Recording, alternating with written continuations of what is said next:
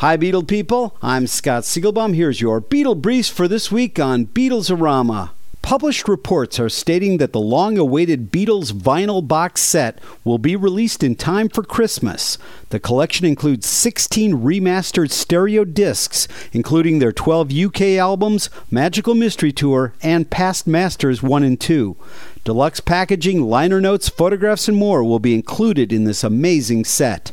Paul McCartney's DVD of his entire live Kisses performance, which recently aired on PBS, is scheduled to be released on November 13th. The DVD will include bonus unreleased songs and videos. 2 Beatle-related CD releases will be reissued on October 30th. El Topo, the soundtrack album from the Apple film, will be released on vinyl and CD with expanded liner notes, and David Peel's 1968 Elektra album, Have a Marijuana, will be reissued on CD with new musings from David Peel.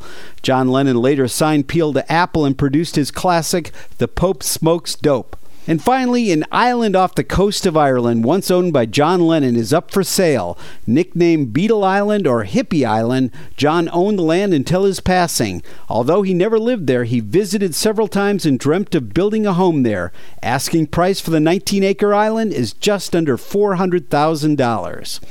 Check out rare Beatles-signed artwork as well as famous Beatle photographs and animation at rockartshow.com. I'm Scott Siegelbaum for Beatles-orama.